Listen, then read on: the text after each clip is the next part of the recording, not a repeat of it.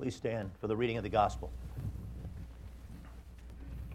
The Holy Gospel of our Lord Jesus Christ according to Matthew chapter 3, beginning at the first verse.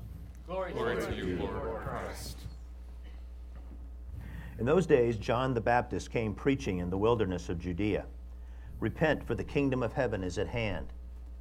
For this is he who was spoken of by the prophet Isaiah when he said, "The voice of one crying in the wilderness, prepare the way of the Lord, make his paths straight." Now John wore a garment of camel's hair and a leather belt around his waist, and his food was locusts and wild honey. Then Jerusalem and all Judea and all the region about the Jordan were going out to him, and they were baptized by him in the river Jordan, confessing their sins. But when he saw many of the Pharisees and Sadducees coming to his baptism, he said to them, "You brood of vipers, who warned you to flee from the wrath to come? Bear fruit in keeping with repentance, and do not presume to say to yourselves, 'We have Abraham as our father.' For I tell you, God is able from these stones to raise up children for Abraham. Even now the axe is laid to the root of the trees. Every tree, therefore, that does not bear good fruit is cut down and thrown into the fire. I baptize you with water for repentance, but he who is coming after me is mightier than I, whose sandals I am not worthy to carry. He will baptize you with the Holy Spirit and fire. His winnowing fork is in his hand, and he will clear his threshing floor and gather his wheat into the barn, and the chaff he will burn with unquenchable fire." The Gospel of the Lord. Praise to you, Lord Christ. Father, we thank you and praise you for this time of Advent. We thank you for this time where we can learn to wait and we learn to repent. Lord, we ask you please to move in our hearts through the power of your Holy Spirit this morning as we hear your word preached, as we have heard it read, and as we receive from you the life that we need to follow you. Pray this all in the name of Jesus. Amen. Please be seated. Well, friends, I don't know about you, but John the Baptist isn't exactly the neighbor I'd want to invite over to my Christmas party. And I wouldn't exactly want to cozy up to his Yule log and fire with a nice cup of cocoa while opening presents. I mean, yikes. It's scary stuff. I mean, who wants to hear about repentance and wrath and fire a few weeks before Christmas? No one does. Though I'm sure we all have relatives that we think could use a little of all three. Why in the world are we learning about or hearing these passages of Scripture read during this time of year? It's a fair question. Because unnoticed to most of the world, this season before Christmas is not primarily about preparing for Christmas, but it is about preparing for the final coming of Jesus Christ. While most of the world frantically prepares for a party and meals, the season of Advent invites us to prepare our hearts and lives for the true feast, for the real party, when the Son of God returns in his righteousness and faithfulness, bringing the knowledge and peace of God to all the earth. We saw an image of that in our passage from Isaiah. But unlike decorating our houses for Christmas with blow-up toys and lights and greenery, God invites us to a different kind of decoration. He calls us to prepare for the coming of our Lord by adorning our lives with repentance. So this is our theme for the morning. We're going to look at repentance by looking at our three different scripture verses, or scripture passages. Now, the word repentance might mean a lot of things to a lot of people. So before we dig into our scripture, I want to clarify two things about repentance. First, Mark Galli, in his book, Jesus, Mean and Wild, shows us why repentance is so complex, is what he says. I look at myself some days, and it's hard to imagine that I'm a miserable offender and that there is no health in me, quoting from an old prayer from the Book of Common Prayer. I go to church, I read my Bible, I help at the homeless shelter once a month. At home, I do the dishes, take out the trash, and I don't beat my children. I don't even ground them, he says. Most nights when I close my day with prayer, I have regular prayer. I usually have just a few things to confess. A little sloth here, a little impatience there. Does Mark need to repent? It's a good question. For others, he says, the problem with repentance runs a lot deeper. They have been raised in legalistic environments, and carry about a guilt-laden backpack that would bend the knees of a Himalayan Sherpa. And most of the guilt they realize is neurotic, not based on any real transgression, but the product of defective discipleship. Years of Christian nurture has contorted their souls. So often drinking a glass of wine or failing to say the rosary or breaking one of 1,000 other man-made religious taboos, they can shake the pangs of miserable guilt. If this is what repentance conjures up for you, then we are right to have nothing of it. And add to this the 20th century fascination with self-esteem and a society hooked on affirmation steroids, and it is no wonder that we have created a faith that can hardly pronounce the word repentance. So we bring a lot to this complex thing. So we need to ask first, what is repentance? So the Anglican Church of North America's Catechism defines repentance as follows. To repent means that I have a change of heart, turning from sinfully serving myself to serving God as I follow Jesus Christ. I need God's help to make this change. I like this phrase. I like this definition, friends, because of the phrase, a change of heart. Now remember, in Scripture, heart doesn't just mean your emotions. It's not just a change of feelings. The heart is your thoughts, your will, your desire, and your emotions all bound up together. So a change of heart would actually mean a change of life. Think about your heart like a compass. Normal compasses point just true north. But our hearts point us toward what we think will make us happy or fulfilled or whole. And friends, apart from a relationship with Jesus, it's always pointing in the wrong direction.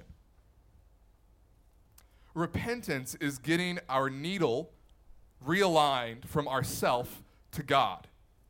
It's a change of direction followed by a change of life. And unlike correcting a compass, this change is actually quite painful. That's why John uses images of fire and wrath. It's painful because it's a change of life. It's God confronting in our lives things that he stands against in his holy love.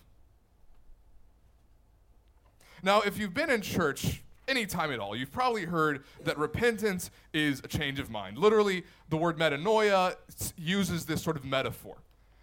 Now, repentance is a change of mind. But I don't know about you guys, but I can change my mind without necessarily changing my life. Example, I can think I'm going to eat less sweets. Boom, my mind is changed. And maybe I'll pray, oh, God, help me to eat less candy. But I don't actually do anything about it. My changed mind has done me no good. I'm going to grab a Snickers real quick. Excuse me. Repentance is a total change of orientation from self to God, which necessarily leads to a changed life. And that takes time and effort. It's an ongoing practice. Now, this brings up a second issue when it comes to the word repentance. When does repentance happen? Now, growing up in the church like I did, I heard a lot about repentance. But I always associated it with becoming a Christian. Repent and believe the gospel. I was like, okay, I did that. Now what? Well, I kept sinning, and I kept hearing repent and believe, so I kept giving my life to Jesus. Never really sure if I was really in. Sadly, my confusion was unnecessary. And I just want to spare you all of the same confusion. Martin Luther said that the whole of the Christian life is repentance.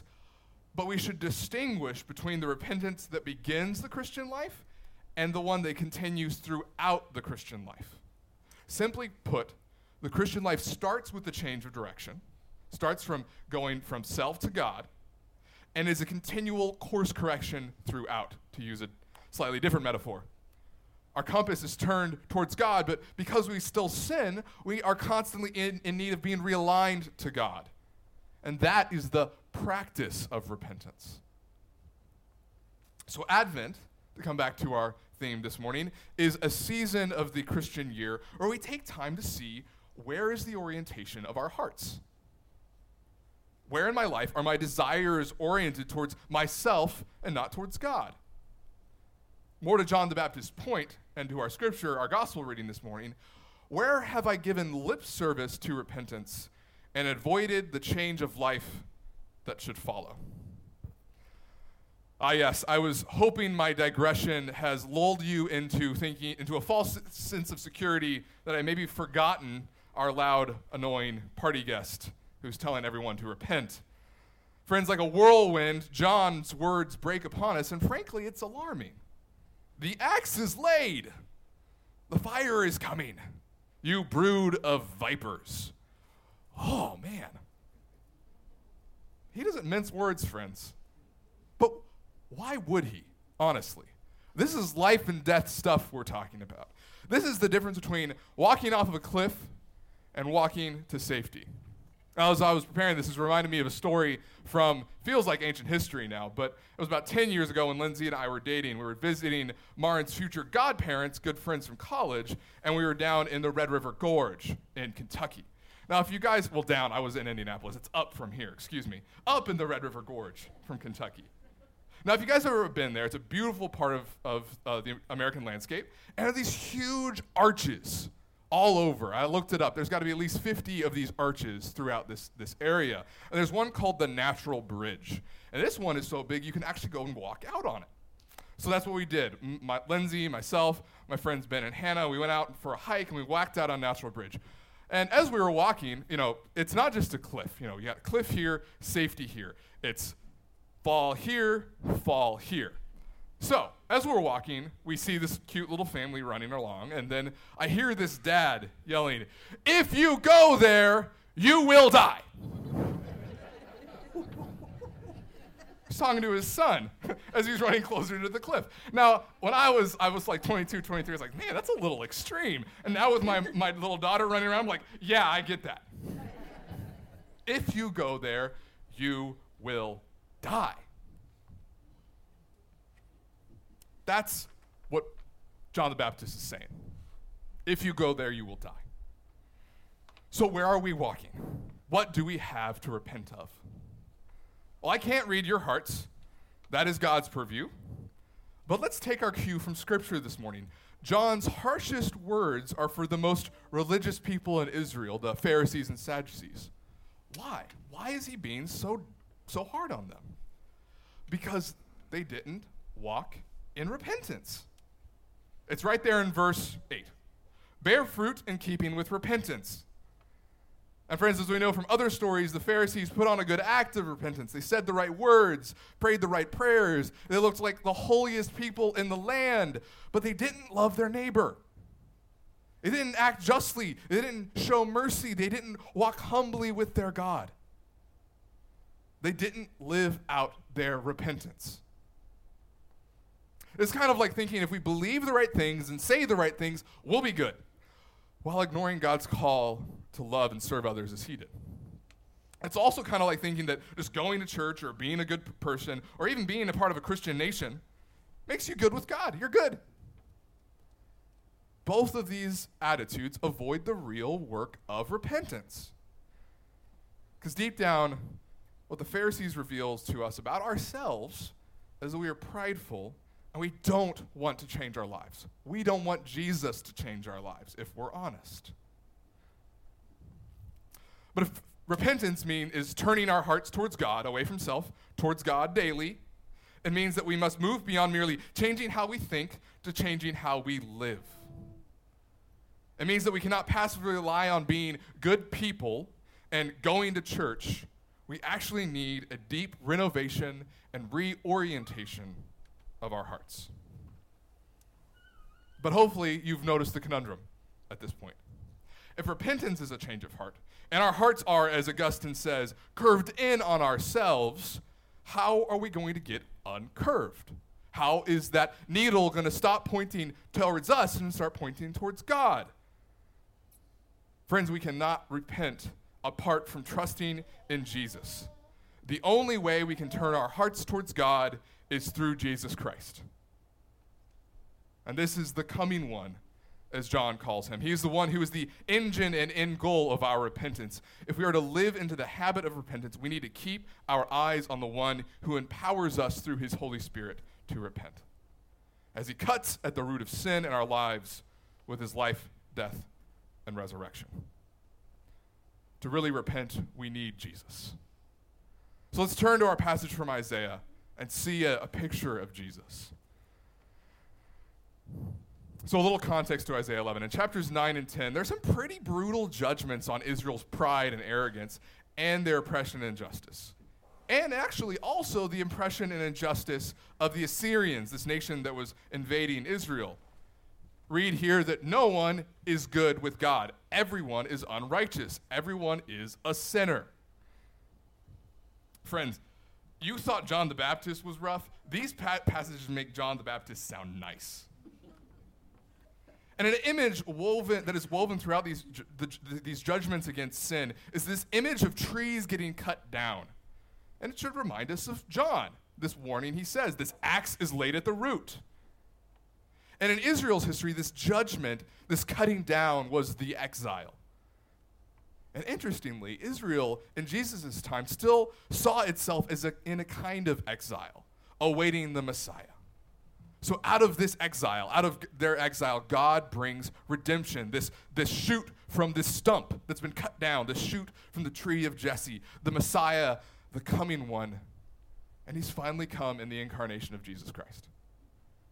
According to Isaiah, the Messiah will be filled with the Spirit of God. He will delight in the fear of the Lord, bring true justice to the oppressed, destroy the wicked. He will be the embodiment of God's righteousness and faithfulness. When he comes in all his glory, God's reign will be complete. And this is what we see in verses 6 through 10. It reveals that in an Eden-like garden where God and humanity and creation are in harmony again, because all earth will be filled with the knowledge of God.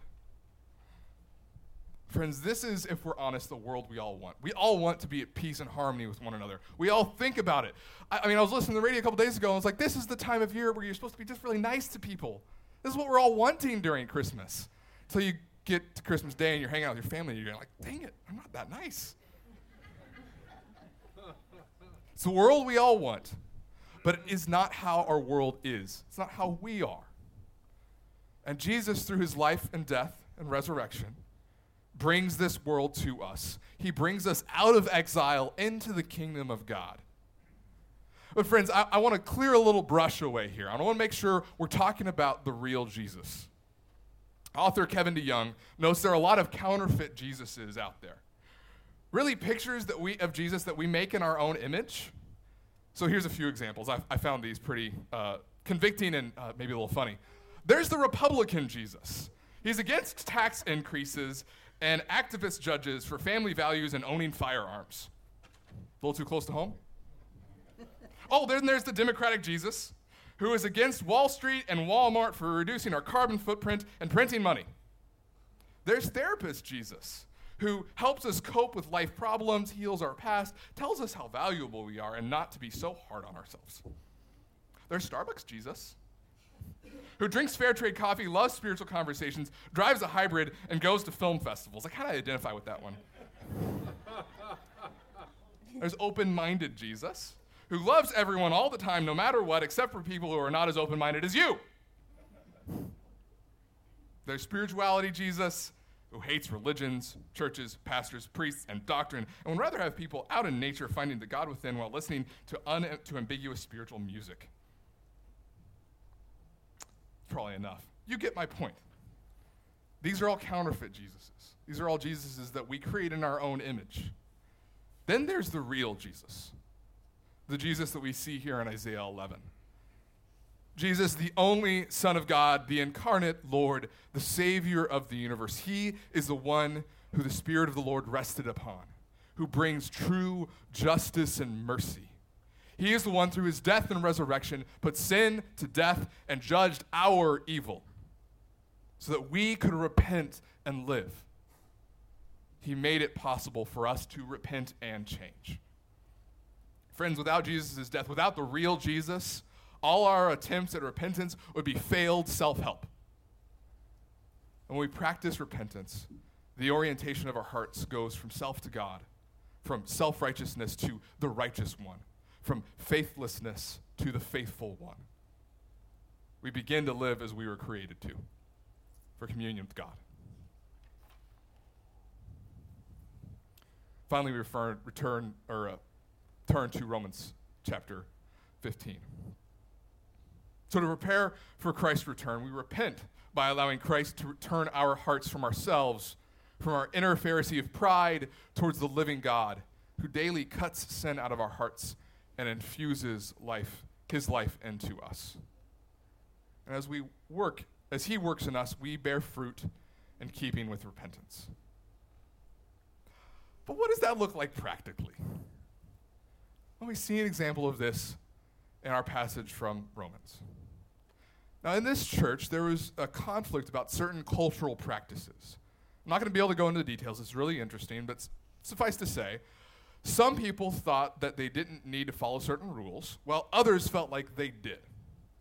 Now, Paul argues that both sides, but especially the stronger brothers, need to mutually love and serve one another.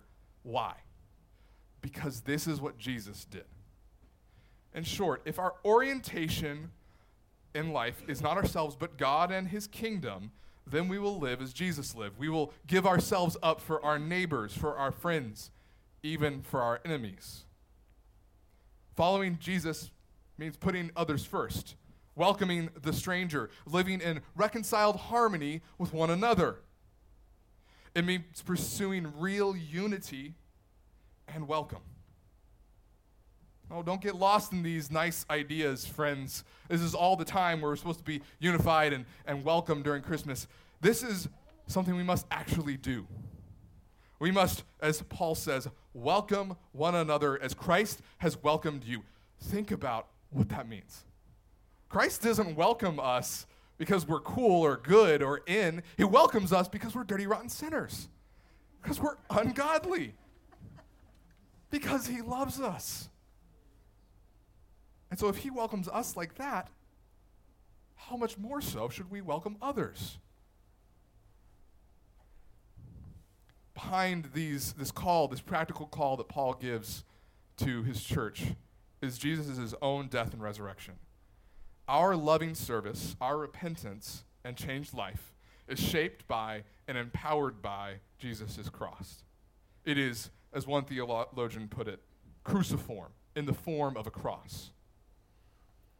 To repent is to live our lives in the shape of the cross, to put to death our pride and walk in the love and humility of Christ through the power of the Holy Spirit. It's turning our eyes from ourselves and turning them towards God and our neighbor in practical love and service. So friends, let us repent. Don't just mouth the words and put on a good act, but bear fruit in keeping with repentance. And know, my friends, my beloved brothers and sisters, that the one who has come and is coming, the one who took your sins and put them to death in his death, is with you. He is beside you. He is in you. As you walk the way of repentance, the joyful path of the cross of Christ. Let us pray. Jesus, thank you. Thank you for calling us to repentance, and thank you for giving us your Holy Spirit to grow in us this life of repentance. We ask you to fill us with your Spirit more and more. Help us to walk in repentance. Help us to live in this changed way of life. All to your glory. Pray this all in the name of Jesus.